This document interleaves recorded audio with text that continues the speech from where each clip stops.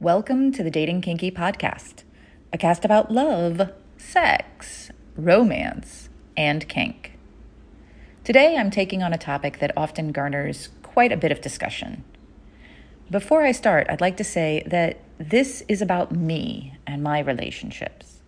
I share it to show you that there are many ways to do love and relationships, not to say that my way is the only way or even the best way. Just that it's the best way for me. If your relationships are happy and healthy and you do the exact opposite of what I'm suggesting here, great. One of my mottos is do what works. So, keep doing it. Fuck no, I will not compromise. It's a tired old trope. Good relationships require a compromise.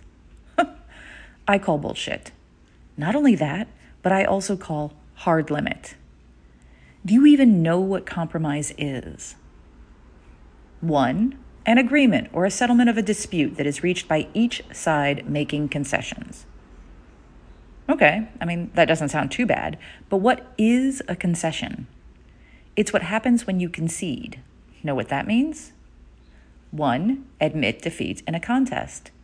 2, surrender or yield something that one possesses. Really? You think that's okay to ask of me?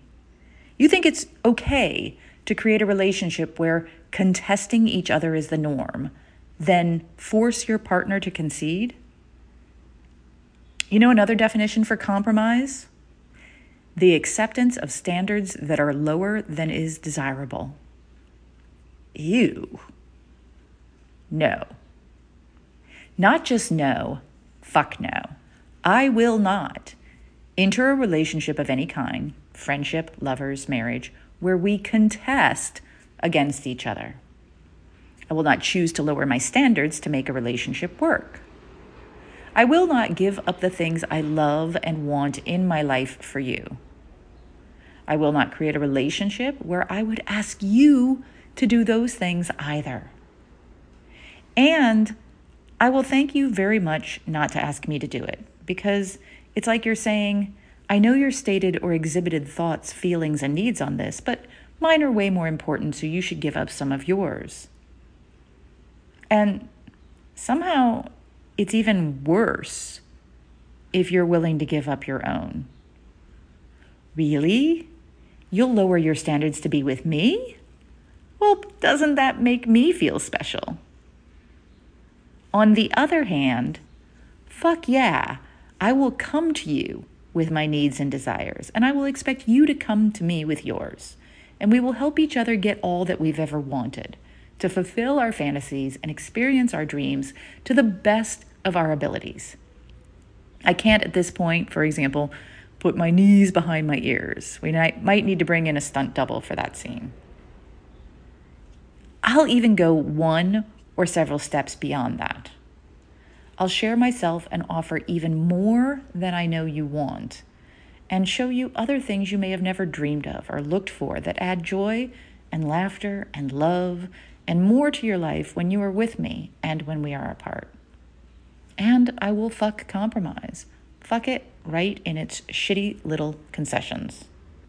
And here are some of the responses and conversations from that post, originally made back in February of 2017. Scottish Viking said, Nookie, I do need some clarification from you though, because when you write, you are right for each other and you want each other to be insanely happy and well-adjusted and fulfilled, and you help each other make that happen, even when what they want is not what you want for yourself. How is that different from compromising? Good question. I replied, because I'm not conceding anything. I'm not making concessions. I'm not losing anything, but instead growing things for my partner. It's incredibly clear to me. It's the difference between bargaining and giving. It's the difference between both people giving something up and both people getting more than they bargained for. And because we've been told that compromise is how things work and it's a habit, it's the difference between skating by in life and doing the easy thing and working together to build something far more meaningful and deliberate. BitBit22 said, I enjoyed your writing and agree with most of what you say. However, I believe there's compromise in everything. We do it unconsciously. It's what makes us a civilized people. It makes us unselfish in our relationships. I replied, there are two parts to this. Why do we compromise by default? Why has anyone ever thought that it was a good idea to base a relationship on lowering your wants, needs, and standards? Because we are taught to. Why are we taught this? Is it just something that we've heard so often from so many people who've given up their own dreams to chase mediocrity that we think it's okay to pass on without ever really examining it ourselves? Mass and the Misses felt personally attacked by my post about my relationship style and inspired the preamble today. We must be doing something wrong, according to the OP. My wife and I have been together for 34 years and counting. We are total opposites, but we have sat down and made compromises on everything without either one of us losing our independence or individuality. They went on for a while and ended with, but who am I, since I obviously know nothing, although we've been together for so long. We both must be wrong. Sarcasm abounds. Ugh. Smack my damn head.